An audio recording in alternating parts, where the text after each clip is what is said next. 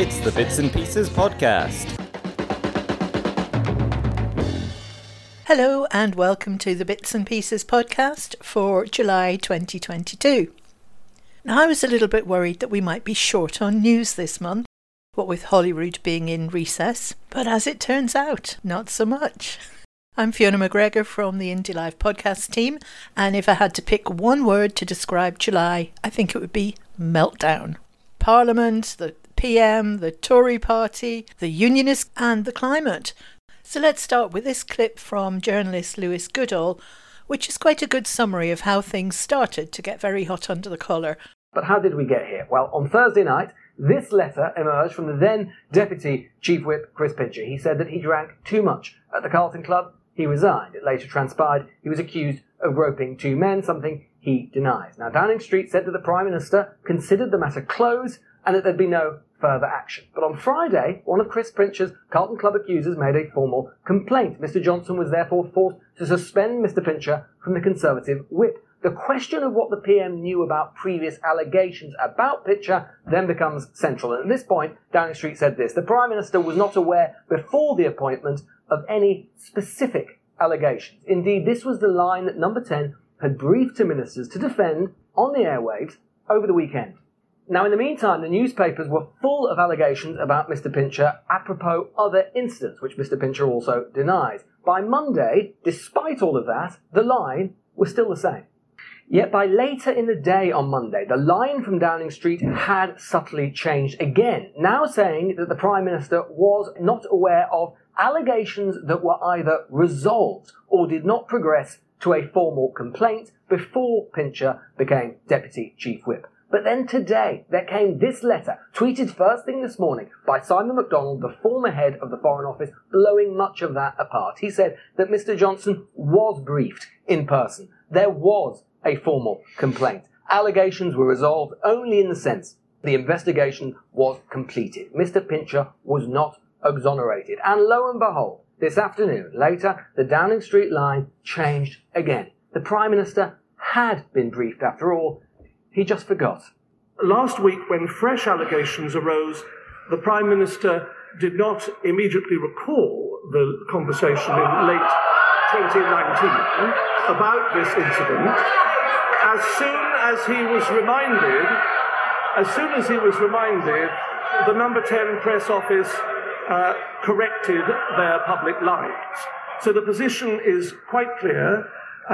Further inquiries will be made. But the position is that the Prime Minister acted with probity at all times. The Prime Minister at 6 o'clock tonight then apologised, saying he wished he'd acted on the briefing his Downing Street had for days said he never received. And behind all of this, the Ministerial Code and the Civil Service Code each have embedded within them that the Prime Minister and his spokespeople have to tell the truth. Remember, all of this comes in the context of his press team already having to apologise for misleading journalists only weeks ago after Partygate, and where the Prime Minister has lost not just one, but two ethics advisers, hasn't found a third, and is under investigation for potentially misleading Parliament. Now, if the Pincher episode were the only story, we just wouldn't be here. The reason this could be lethal is that we've been here before. A pattern, a serious story, fusing with questions about standards from the very top, about how the very top handles these stories and what they tell us. Wallpapergate, Owen Paterson, Partygate, now this. And the biggest question of all, behind them all, lurking behind all of these political problems, can you, the public, believe what Number 10 Downing Street and the Prime Minister are saying? Well, I don't think we're in any doubt about the answer to that one, given that it's only a matter of weeks that the Prime Minister was apologising and abjectly throwing himself on our mercy because of Partygate, and there was every indication that he was about to go into his "oh, I'm so sorry" routine again. But I don't think he judged the mood of the public or the mood of the House at this point. And here is Alistair Campbell pretty much summing it up. We're seen as a global joke at the moment. I've been doing interviews with radio and television in different parts of the world. They think we are a global joke. They think Johnson is a global joke. And yes, he's got the cabinet support. There are very good people in the Conservative Party. They're not in the cabinet. Why are they not in the cabinet? Because Boris Johnson has deliberately surrounded himself with third-rate and fourth-rate people who, frankly, would not have got a job in the cabinet of any other Prime Minister in history. Nadine Dorries, Dominic Raab, Priti Patel, they wouldn't have got a job carrying Margaret Thatcher's handbag. They wouldn't have got a job polishing John Major's shoes. These are second-rate, third-rate people with a fifth-rate Prime Minister. And I think the country now knows that. They are the only people propping him up. And the sooner they find a spine or find a soul or find a bit of moral conscience and get rid of that lying, crooked charlatan who sits at that cabinet table and disgraces this country and disgraces Downing Street and disgraces every principle that most people in public office aspire to, then the better this country will be. Now, when my teammate Marlene and I were working on one of our podcasts, which we'll tell you about a little bit later on, we got a message on Discord from our teammate Steve, which simply said, Sunak and Javid have resigned. Johnson is toast. So obviously we didn't get any more work done for the rest of the evening. We were too busy watching the drama as it unfolded. But the one person who didn't seem to understand that he was toast was Johnson himself. The following day he attended a liaison committee at which he made the astonishing revelation that he had had unaccompanied meetings with Russian agents while he was Foreign Secretary. There was a little Twitter clip doing the rounds which showed one of his officials sitting behind him writing what appeared to be the word "stop" in large letters, circling it and passing him that piece of paper, because clearly at this point he was wading into a whole world of trouble on top of the trouble he was already in. By this point, about 50 of his ministers and aides had already resigned. Yvette Cooper, chair of the Home Affairs Select Committee, I think, then tabled an urgent question in Parliament. Not about what he knew about Pincher, not about whether he went to parties, not even about how much his wallpaper cost, but about whether he had compromised national security at a time when Russian agents were carrying out Novichok attacks. Thank you, Mr. Speaker. We've sought this UQ despite the meltdown in the government because it goes to the heart of our national security. Yesterday, the Prime Minister admitted to the Home Affairs and Public Accounts Committee chairs that in April 2018, as Foreign Secretary, he met with the former KGB officer Alexander Lebedev, father of Lord Lebedev, in Italy, without any officials, without any security. He went there straight from a NATO meeting where the top item on the agenda was Russia, at the height of the Salisbury poisoning crisis, after Sergei Skripal and his daughter Yulia had been attacked, and before Charlie Rowley and Dawn Sturgis had been exposed to the remaining Novichok. This was a chemical weapon attack by Russian agents on British soil that targeted 2 British residents, had life-changing effects for a British police officer, and killed a British citizen. On the 20th of May this year, Alexander Lebedev was sanctioned by the Canadian government, a Five Eyes partner of the UK, for being one of the 14 identified people who have directly enabled Vladimir Putin's senseless war in Ukraine and bear responsibility for the pain and suffering of the people of Ukraine. The UK has not yet sanctioned him. The charges against the Prime Minister are not just about lack of integrity, they are about complete disregard for basic national security and the patriotic interests of this country. And those charges lie not just with the Prime Minister, but with all of those who have enabled him and covered up for him on this issue. So, did the Foreign Office, the Home Office and the Security Service know about this meeting in advance? Was a detailed record made after the event of the meeting? Because there are rumours that the Foreign Secretary was too drunk to properly remember. Is that true? There are also rumours that Alexander Lebedev was trying to arrange a phone call from the meeting with the Russian Foreign Minister, Sergei Lavrov. Is that true? Did that phone call happen? The record of Minister's interest says the Foreign Secretary accepted hospitality in Italy for himself and a guest, but he travelled home alone. Who was that guest, and did that put him in a compromising position? The Prime Minister referred yesterday to several meetings with Alexander Lebedev without officials. When were the others? Were any of them while he was Prime Minister? And the Shadow Security Minister has been asking for confirmation that this meeting happened for months. So why have Home Office Ministers, Cabinet Office Ministers and Foreign Office Ministers all been covering up? It is bad enough covering up for parties and breaking the law, but covering up over national security is a total disgrace. It puts all our safety and security at risk. It's not just the Prime Minister, it is the whole government that is letting the country down. By the following morning, Johnson, he didn't actually resign, but he did appear to accept that a new leader was required for the party. The resignation of 50-odd ministers and officials threw the whole of Parliament into chaos. There were committee meetings that couldn't go ahead because nobody knew who the minister was. There were ministers turning up at the dispatch box, having been newly appointed, knowing nothing about their brief, not able to answer any questions. I'm delighted to say that the SNP MPs saw this as a fantastic opportunity to have a bit of fun and score a few points. Got Alison Thewlis, Dave Dugan, John Nicholson and Pete Wishart. Mr. Speaker, it's good to see the Paymaster General, one of the last remaining living crew on the ghost ship HMG. So in an effort to assist the burden on the skeleton crew that remain, would perhaps he like to arrange for the signing of a Section 30 order to begin the process of moving some of the functions of government to a fully functioning set of ministers in Holyrood? Thank you, Mr. Speaker. Can I point out to the Minister that we do in fact have functioning government within the United Kingdom. We have a functioning government in Edinburgh and we have a functioning government in the Senedd in Cardiff. And where government does not function across these islands, in Westminster and in Northern Ireland, they have one thing in common, and it's the dead malign hand of this Tory government. So what possible confidence can the people of these islands, the people who want to stay in this broken union and the millions of us who don't, what confidence can we have in who is coming next? Because they all stood by and watched what this Prime Minister did for 6 months or more. John Nicholson. Thank you, Mr. Speaker. As the Prime Minister limps off into the history books, his name up there in the pantheon of greats alongside the Duke of Portland and Spencer Perceval, can he update us on his defenestration honours list? How many of his cronies will he ennoble? Can we expect him to surpass Harold Wilson with a lavender list of dodgy donors, obsequious courtiers and pinchers by nature?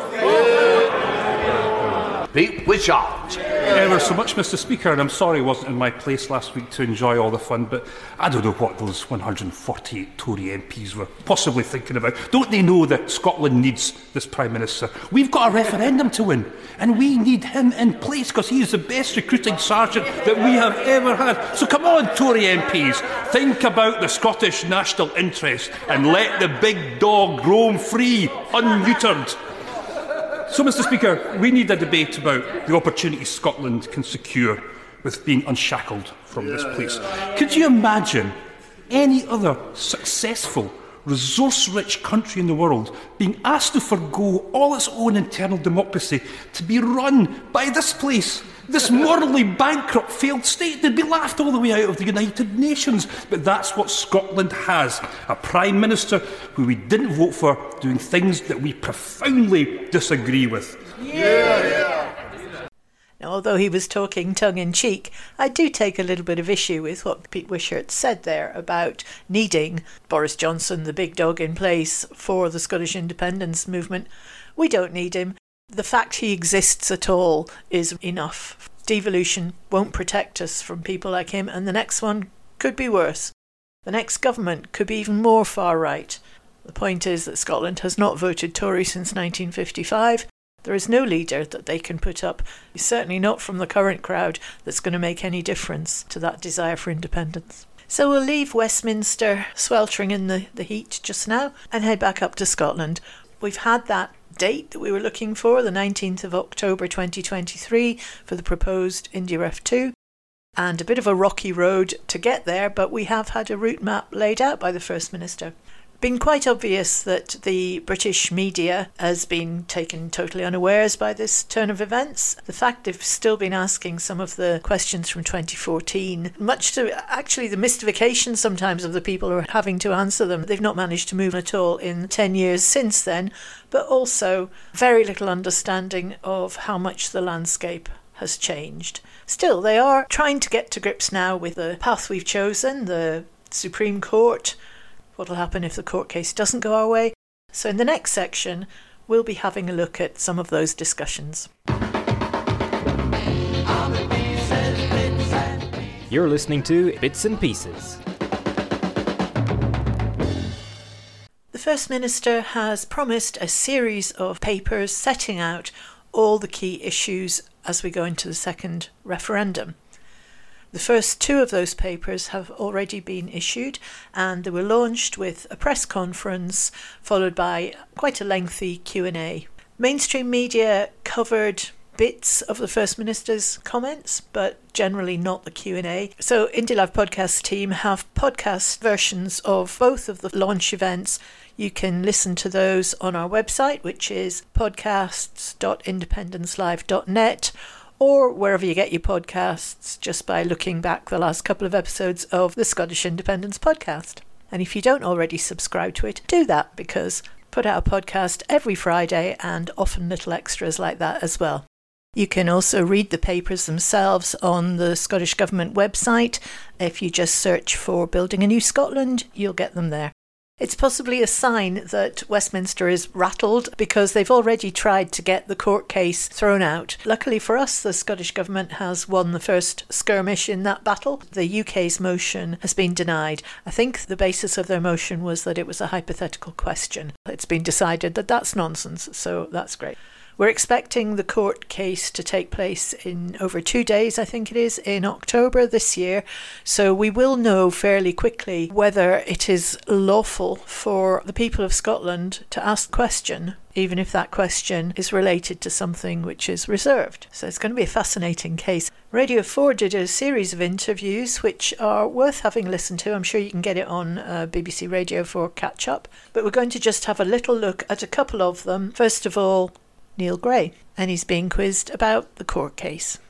Obviously, I'm not going to prejudge the outcome of the court's deliberations. We respect that process. But yes, if that doesn't find in our favour, which certainly we hope that it does, then the first thing is that it proves that the thought that the UK is a voluntary association of nations, where self-determination allows a composite part of that association of nations to determine its own future, is no longer the case, because there is no democratic or constitutional route that would allow you to for a nation, a composite nation, to be able to determine its own future. I sincerely hope that the Scottish Parliament has got the power to do that. If we are shown not to have that power by the Supreme Court, and obviously we will respect that judgment, then yes, we still want to ensure that we can honour the overwhelming mandate that was given to us last year by the people of Scotland to be able to determine our own future. And we'll do that through the process of the next UK general election. The next UK general election. In the event that the Supreme Court says you can have an advisory referendum, you can organise a referendum, that's up to you, but it doesn't bind the hands of the Westminster government. And the Westminster government said, well, we're not respecting this referendum. We'd advise people not to bother voting in it. It doesn't have any... It's legal to have it, but it's just advisory, and we're not going to take any notice of it. In that event, if you won the referendum, obviously we would be in the middle of quite a big constitutional argument, but... Is there anything you could do in that position if Westminster just said we don't advise people to bother with this referendum? I have to say that the Brexit referendum in 2016 and the Scottish Parliament referendum that established the devolution process in 1997 and the independence referendum in 2014 were all on the same basis that we're proposing this one to be, which is consultative. And then it's up to the Scottish Government and the UK Government to legislate, to enact what has been said by the people of Scotland. If the UK Government were to turn around and suggest, as I would imagine would have been crazy for them to suggest, the devolution referendum or the last independence referendum or the Brexit referendum, that they were going to turn their nose to the wishes of the people of Scotland, doesn't that make the case for independence even better than ever I could? Does it worry you that the polls are not showing decisive support for independence at the moment? Because this might be something that the UK government will look at when they decide whether to resist your plan or to ride with your plan. There's a democratic principle at stake here, Evan, and that is that last year the people of Scotland took part in an electoral poll. They took part in a democratic event. It was the Scottish Parliament elections, where they sent a majority of MSPs with a mandate in their manifesto to hold a second referendum to the Scottish Parliament. There has never been as many votes or as many MSPs in support of independence or a referendum on independence as there has been in this Parliament. And that the UK government, which, to be fair, at the moment, we've got the Northern Ireland Protocol bill going through the Parliament at the moment, which is trying to disregard elements of democracy and the rule of law regarding the Brexit process. I accept that they're hardly the bastions of democracy or the rule of law themselves, but I think democracy is at stake here. They need to respect the outcome of the Scottish Parliament elections last year and allow the people of Scotland to have the say on their future that they voted for. Next, we'll hear from Lord Sumption, who was a Supreme Court Justice from 2012 to 2018. I've got no inside information about this, and it's always dangerous to predict the outcome of a case when you haven't actually heard the arguments on either side. But it's actually a very difficult course that Nicola Sturgeon has charted for herself. To have a referendum, you need legislation. She accepts that, and she wants to put a bill through the Scottish Parliament.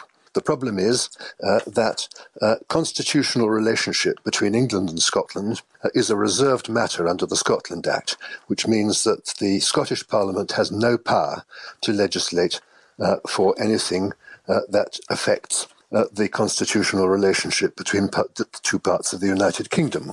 Now, I imagine that the argument will be, well, a referendum doesn't affect the relationship between England and Scotland because it's merely advisory. It's essentially a grand assessment of the state of Scottish opinion, which in itself achieves nothing. So there's no reason why we shouldn't do it. The problem about that is going to be a decision which the Supreme Court made in October last year when the Scottish Parliament passed a very elaborate piece of legislation designed to incorporate the United Nations Convention on the Rights of the Child into Scottish law. The Supreme Court held that certain provisions of that Scottish legislation were outside the power of the Scottish Parliament, not because they directly contravened any matter which was reserved to the United Kingdom, but because they put pressure on the United Kingdom Parliament and government to do something on a reserved matter, right, which they might not choose to do. So that's a precedent which would have to be overcome in order to for this to overturn it. So they would have to distinguish that, yes. I suppose the difficulty for Nicola Sturgeon's case is that on the one hand she has to argue this isn't binding on Westminster, so it's not a reserved matter. And on the other hand, we've just heard Neil Gray saying this is obviously in effect binding on Westminster, even though it isn't formally binding. And so the Supreme Court would have to sort of weigh up those two sides of it. Well, yes, the Supreme Court would have to consider whether it is lawful to pass legislation designed to put pressure on Westminster on a reserved matter. And admittedly in a rather different context, that is an issue which appears at the moment to have been decided the wrong way for them. Are they political on the Supreme Court? Do you think they'll look at the consequences of the decisions, the arguments that may result if one decision is taken and not the other, the turbulence that might result? They will simply look at the relevant law. They're not concerned with politics. Now, interestingly, Lord Sumption was one of the judges in the case July 2018 when Scottish Government's Continuity Bill was taken to court by the Westminster Government. The Supreme Court delayed the hearing of that case to give the Westminster Government time to change the Withdrawal Act so that things that were legal in the Scottish Government's bill became unlawful. Now, that always seemed to me to be pretty sharp practice, I have to say. We'll have to see what they come up with. But Lord Sumption has just said they're not political. We'll find out. Another podcast that we enjoy and follow is the Byline Times. Byline Times, if you've got any spare cash, is a really good one to subscribe to. They provide a newspaper, there's also a TV channel, a radio and a podcast. They're entirely supported by subscribers. It's a really good source of independent journalism. A couple of weeks ago, the Byline Times featured my Ochil and South Perthshire MP, John Nicholson, in what was a very interesting interview, well worth listening to the whole thing. Now, the host of that podcast had invited questions to be submitted for John. So Steve from the Indie Life podcast team came up with a question on the subject of the Supreme Court. So here's the question, and here's John's response. Steve Callaghan says, did Scotland lose soft power in the judicial changes that led to the creation of the Supreme Court? He's thinking of the current situation, plus the previous continuity bill, where the Supreme Court delayed hearing allowed the UK government time to retrospectively change acts. I think that's an excellent question. I think we've seen Westminster, ever since the formation of the Scottish Parliament, attempt to eat away at the Scottish Parliament's powers. At the time of Brexit, which I fiercely opposed, as did the SNP and indeed the vast majority of Scottish politicians across the political spectrum, we were promised that one side effect of it would be to see a return of powers from Brussels to Holyrood. But in fact, that wasn't what happened at all. And Westminster enhanced its powers, grabbing powers from Brussels, but not transferring them to Holyrood or indeed to Cardiff. So I think it's been a retrograde step. I mean, of course, in the old days, you used to have to appeal to the House of Lords, which was hardly a progressive or a good place for Scottish law to be decided in the days before we didn't even have a Scottish Parliament. The Supreme Court, I think, hasn't really been going long enough for us necessarily to know what long-term effect it will have in its judicial decisions with regard to Scotland. I think we'll probably need more case law to determine that. But it's going to have a very important role coming up soon, because if the next Conservative leader again refuses to honour the mandate given to the SNP and Greens and refuses to respect the Holyrood Scottish Parliament legislating for a referendum, then the First Minister has said that will go to the Supreme Court to determine. Is there the possibility of Scotland doing a Catalonia if you receive support at the ballot box at the next election and having, as it were, an unsanctioned referendum? The situation of Scotland and Catalonia is very different. Scottish Unionist politicians, some of them, have tried to use this over the years, but the situation is very different for a whole variety of different reasons. I mean, first of all, the Spanish government has always said, well, certainly recently has said, that it doesn't see any parallels between Scotland and Catalonia, because it doesn't recognise Catalonia's right to secede, because it says in the Spanish constitution that Spain is indivisible, because it ultimately will never recognise any referendum ever. And we know that most Westminster politicians, at least in theory, say that this is a voluntary union and Scotland has the right to secede. In fact, Michael Gove was asked this question point blank by Andrew Marr on his programme before he left the BBC. He said, does Scotland have the right to withdraw from the United Kingdom? And Michael Gove said, yes, of course it does. So the parallels simply aren't there. Of course, Scotland has a history of being a separate country which joined the United Kingdom. Supporters of the Union would argue willingly. Historians would mostly say unwillingly, at least as far as the average person in the street was concerned. The folk who voted for it were to a large extent bribed, and were the aristocrats who then formed the majority of representatives in the Scottish Parliament in 1707. So is that a no, then, that Scotland wouldn't propose a kind of a referendum without the approval either of the Supreme Court or the Westminster Parliament? Well, what the First Minister has laid out the route as she sees it, and it will be, first of all, that she talks to Boris Johnson's successor when she or he is elected in September, says, let's do what we did in 2014, let's have a grown-up discussion, let's agree on a referendum, the wording of the referendum question and a date. And then you argue your case, I'll argue mine, and let's put it to the people. But if we find that the new leader says no to that, and I certainly hope that won't happen. And I don't believe it's necessarily the case that it will happen, because I think to keep saying no, it in fact strengthens the case for those of us who believe in Scottish independence. I don't think it helps the Unionists for that to happen. But if the new leader says no, then we go to the Supreme Court. If the Supreme Court rules against us, then we would put it to the people at the next general election. We would make the issue an independence election and let the people decide then. Yeah, great question there, Steve. Well done. And that's an interesting throwaway from John at the end there, saying that it's by no means a done deal that the new Tory leader would carry on refusing a Section 30 order. Well, I don't know. That interview was a couple of weeks ago, and since then an appalling cast of reality show wannabes has been whittled down to Richie Rich and Liz Truss. Currently, both of them are running around promising to cut taxes for all their rich friends, saying how Thatcherite their credentials are. Not an obvious vote winner in Scotland. They certainly don't seem to be paying too much attention to what the polls are telling us. But one man is, and that is Professor John Curtis, political scientist at the University of Strathclyde.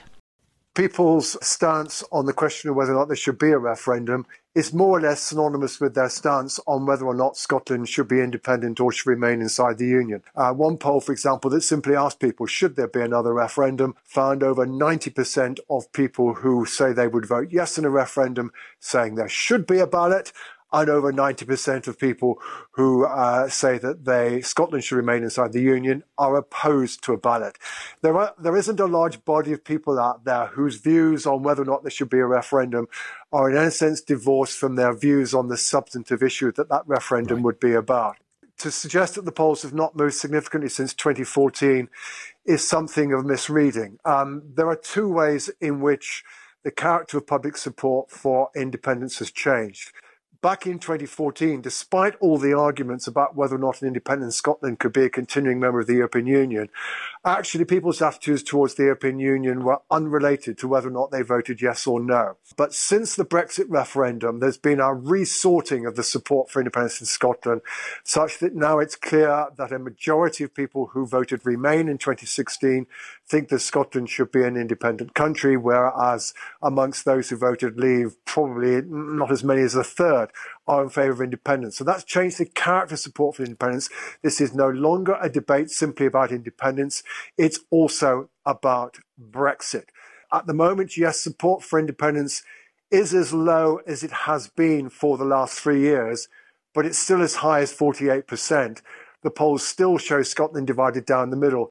And really, for the last 3 years or so, over the piece of the last 3 years, Scotland has been more or less divided down the middle on the substantive question, whereas prior to 2019, it was still the case that no, fairly continuously, was still in the lead.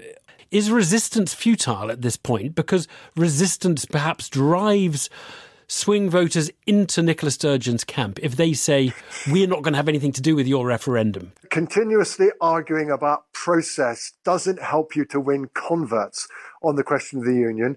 If you want to make Scotland's membership of the Union safe, you need to move the dial of public opinion so that it is clear that if there were to be a referendum, Scotland would vote no. The Unionist problem at the moment is they cannot assume that Scotland would vote no again if there were to be another referendum. It's 50-50 at the moment. Each side faces that gamble. Yeah, I mean, Nicola Sturgeon is making an enormous gamble in pushing for a referendum because she can't be sure that she can win.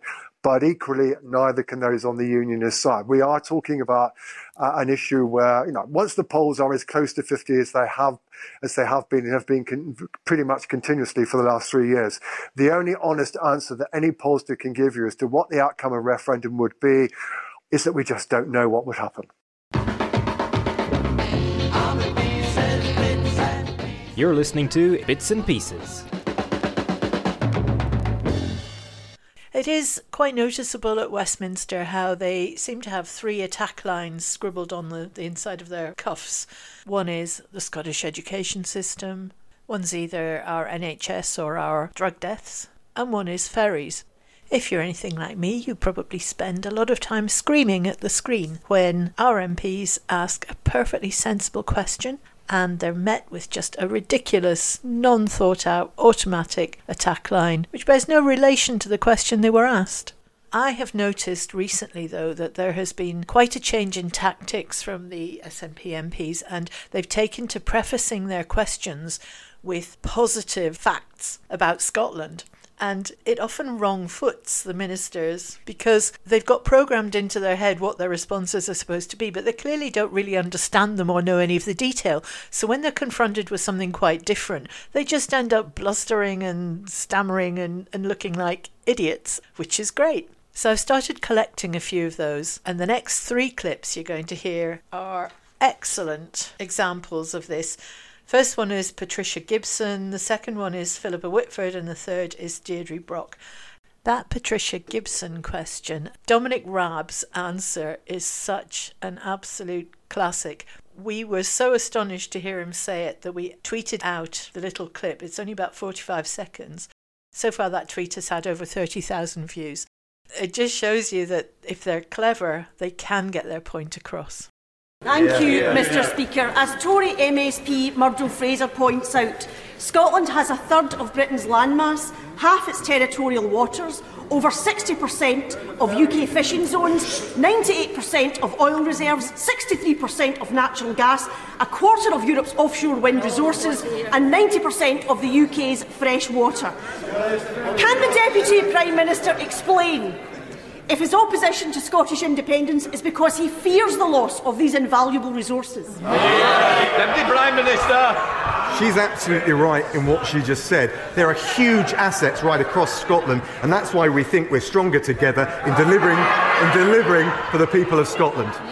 Thank you very much, Mr. Speaker. Due to Scottish Government investment in affordable housing, the Scottish Child Payment and extended free school meals, Scotland has the lowest level of child poverty in the UK, in contrast to the North East, which has risen by 50% on the watch of this government.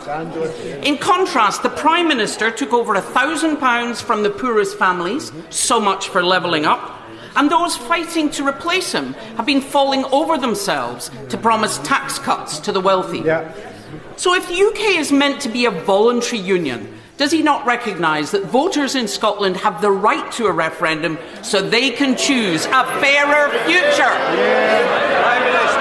A recent Eurostat project showed that Scotland has the highest educated population in Europe, with more than 50% educated of 25 to 61-year-olds to degree level, and Scotland has recently had their second highest university applications in history, second only to last year's record.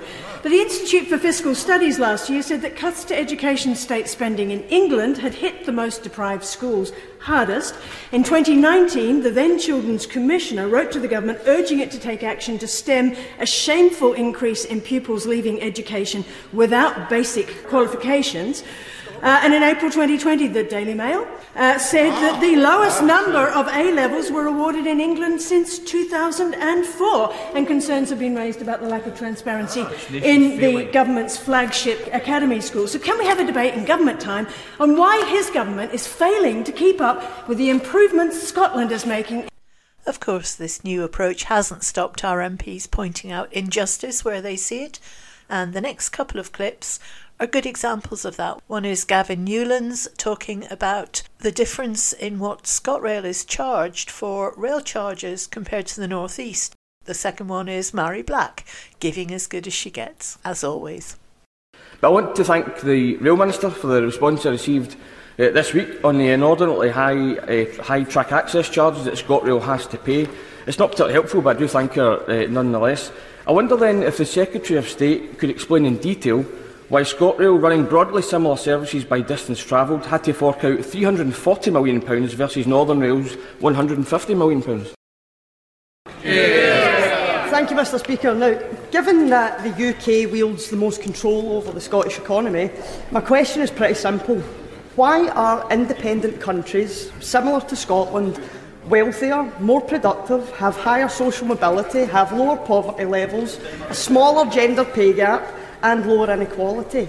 In other words, can you not see that when it comes to Scotland, it's this government and this union that's holding us back? Minister. Well, before I answer the Honourable Lady's question, may I just congratulate her on her recent wedding. And although we will disagree on many subjects, on this one I hope we can agree that a union is better than independence.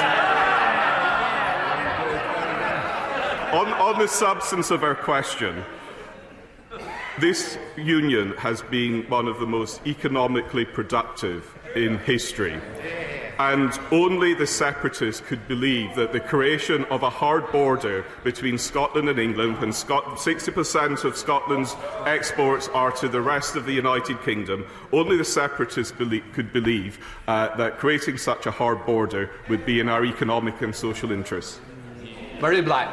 Thank you, Mr. Speaker, and I welcome his warm words to me, but I would like to remind him that unions have to be voluntary as well. The leader of the Scottish Conservatives has actually changed his view on the Prime Minister 3 times in 6 months. So why then does this government refuse to let people in Scotland change their view after 8 years? Well, a couple of things to pick up on there. First of all, you'll notice that the Minister repeatedly referred to separatists. Perhaps we should wish our American cousins happy Separation Day from the 4th of July. They were repeatedly told they were too poor to make it alone, and yet they seem to be doing not too bad without Westminster. The other issue to pick him up on is this repeated nonsense about 60% of your trade goes to England and there'll be hard borders. Well, it is true that a lot of our trade goes to England, but the real point is that trade goes both ways. So why would England want to put any barriers in place to their trade that doesn't have to be there, especially as they become increasingly isolated due to the Brexit that they voted for? Scotland in the EU is going to have 27 borders suddenly open up to it. OK, there will be customs controls on the Scottish-English land border, but customs controls don't need to be at the border. One of our main shows in August is going to be on the topic of borders. And not only do we hear from a range of experts, we also have an interview with Ruth Ritchie, who lives in the borders, about what's important to the people who live on the border. What are their concerns? What does the Common Travel Area mean? Does it solve their problems? They think it does. The podcast version of that show will be out on Friday, 19th of August, and the YouTube version will be available from the following Tuesday, the 23rd. So here's a little taster clip from Ruth Ritchie, and she has a very positive view of what the border could be and the benefit it could bring to the south of Scotland. I would build, first of all, a border visitor centre. I would celebrate all the 800 odd years of our history. It would be a massive tourist attraction and easily accessible to the whole of the Europeans. Plus you'd have your people from the other parts of the world now flying into Scotland, because it's much more easy to then do Europe once you're in Scotland. I would also construct a venue for artists, for shows, for concerts, for events. There are people who already can't or won't come and tour in Britain because of the problems of accessing here. So if Scotland's in the EU, you've got lovely, easy access to the rest of the 27 countries. You build a nice venue close to the border because we need that investment. We need those jobs. You provide not only jobs and everything else that comes with it, of course, for the local community, but you know we've still got family and friends and neighbours in the country next door, and we don't want our family not to be able to see a band that they love.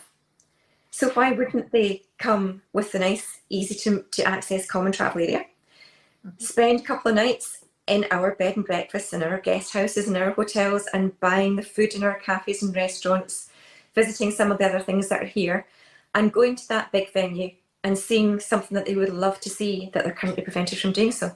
What a fabulous thing to be able to do. Best of both worlds, yeah. Isn't it? Yeah. You're listening to Bits and Pieces. For the final section of our Bits and Pieces podcast for this month, we have to talk about the weather, or more accurately, the climate. I live in Clackmannanshire, and although it was definitely hot, we were blessed to have a cold breeze on the 2 days that it was over 40 in London. It got to 31 degrees in Clacks, but it didn't feel like 31 degrees. I wouldn't know, I was skulking inside anyway. But friends in Yorkshire were particularly not enjoying it, and I can only imagine with horror what it was like to be in London in the middle of that heatwave. To hear the Minister talk about it at Westminster, you would think it was just a freak occurrence that was only going to last 36 hours, then they could forget all about it again. It seems much more likely that this is part of the pattern now. While we can still be guilty of forgetting 1 year to the next what it was like, as we do every winter when we're taken by surprise when it's cold and snowing, there can be very few people left who don't realise that this is a climate crisis. Unless, of course, you're a member of the Tory leadership race, in which case you're doing your best to row back on net zero commitments just in case they stop some people making money. The fact that their money will burn the same as everybody else's doesn't seem to have occurred to them.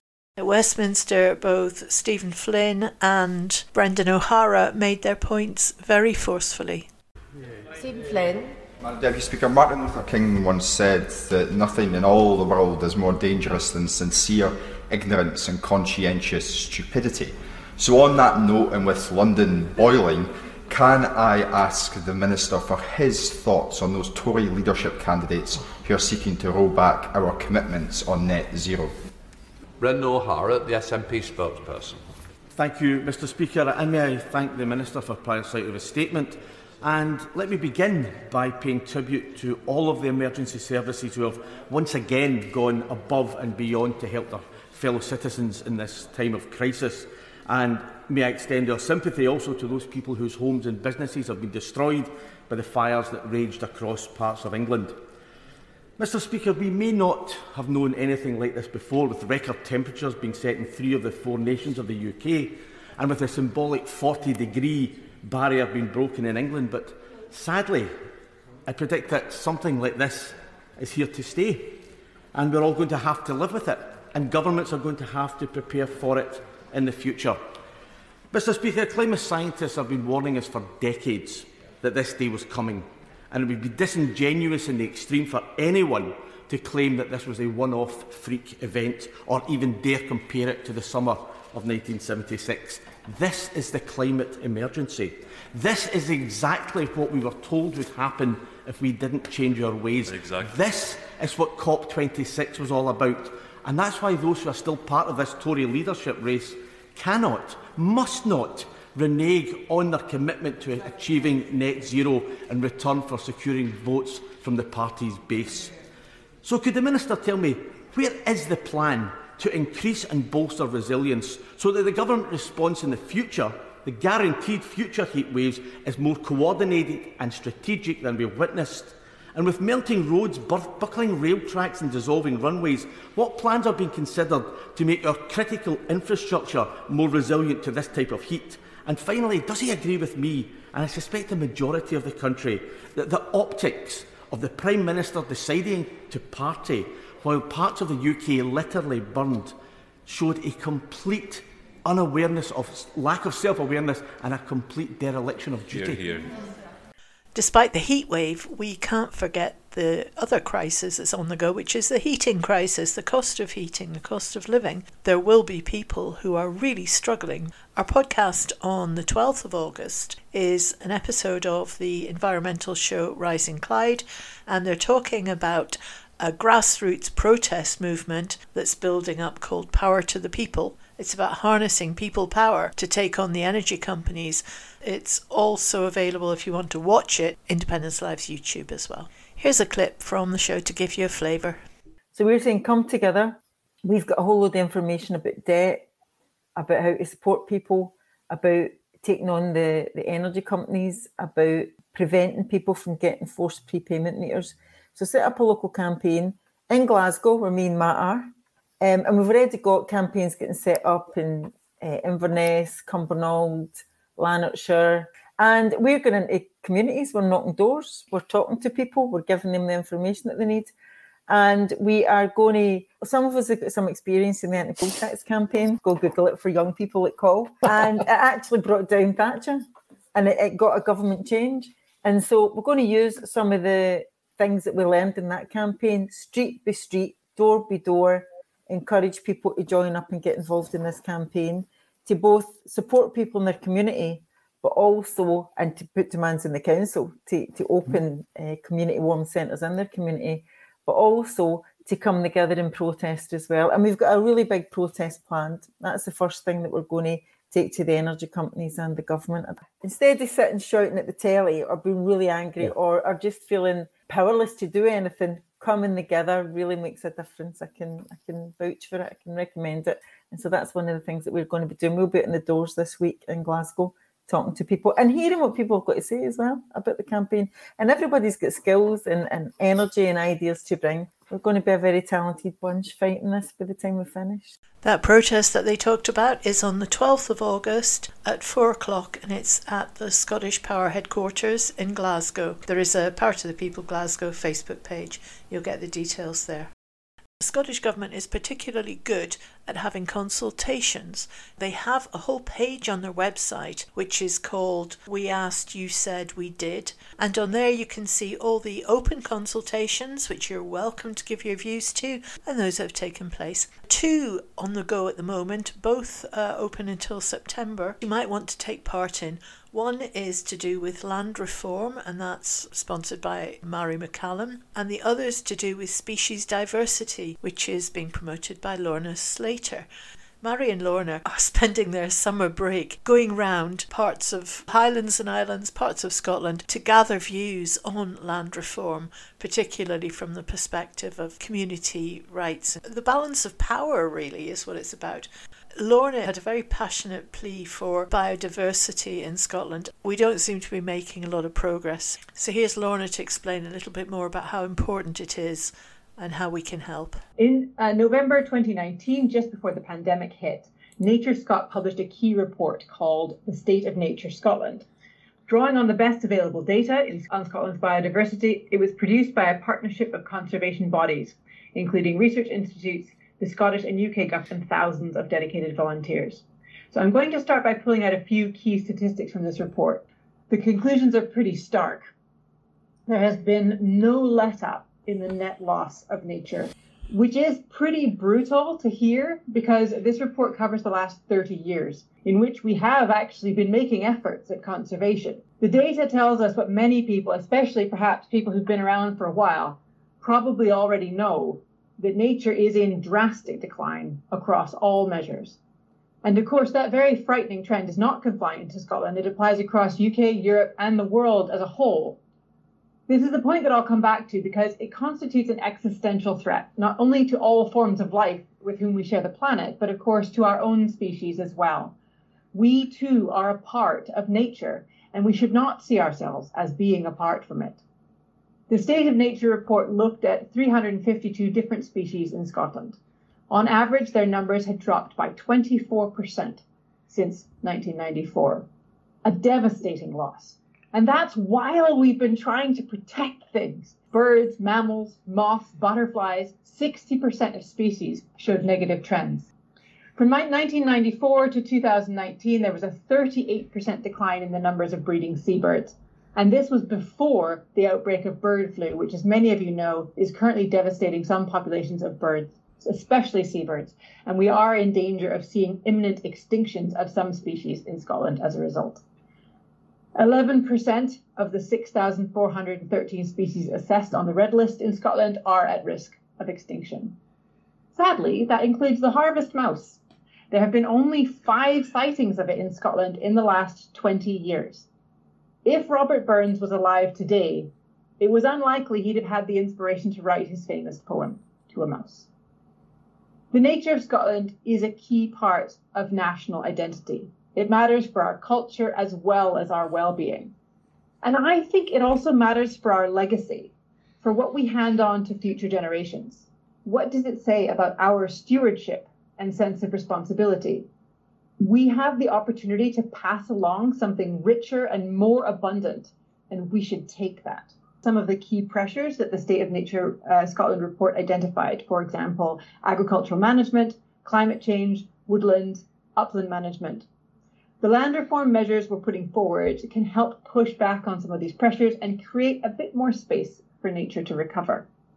In particular, I think there is scope for the strengthening of the Land Rights and Responsibilities Statement and the introduction of compulsory management plans to bring about greater accountability in use and management of land. more community engagement and the higher standards of stewardship to ensure that larger landowners are doing their bit to meet Scotland's net zero and biodiversity goals. I firmly believe that action on climate change and biodiversity is a benefit to rural communities. They're linked to the land and the long-term interests and opportunities that they derive from it. The government has a key role to make sure that really important habitats like this blanket bog at Flanders Moss are protected and enhanced. Climate change and biodiversity are two sides of the same coin. Peatlands like this, when they are healthy, are not only abundant in biodiversity, critters, mosses, plants, but they store a lot of carbon, pulling it out of the atmosphere. So much of our peatland in Scotland is degraded that it is actually releasing carbon, not storing it. So it's adding to our emissions instead of helping mitigate it. It needs to be restored.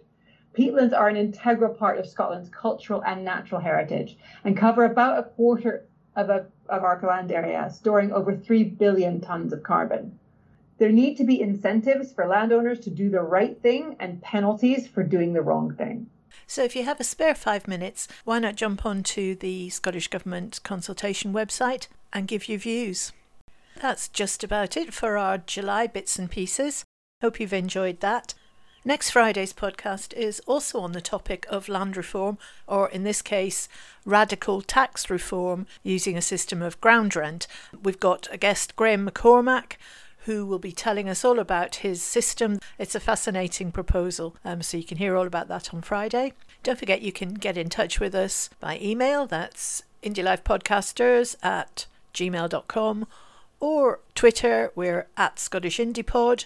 We have the website, podcasts@independencelive.net, and we have just set up a public channel on our Discord server, which is a means for you to chat with any of the team or whoever of us is around or leave us messages. We'll put the invitation link for that in the notes from this podcast. And finally, if you're not already signed up for our newsletter, why not do that too? We just give you a monthly roundup of what we've been up to and what's coming up in the next month. So lots of ways to get in touch. We'd love to hear from you. Thanks for listening. Bye now. You've been listening to Indie Jigsaw Bits and Pieces.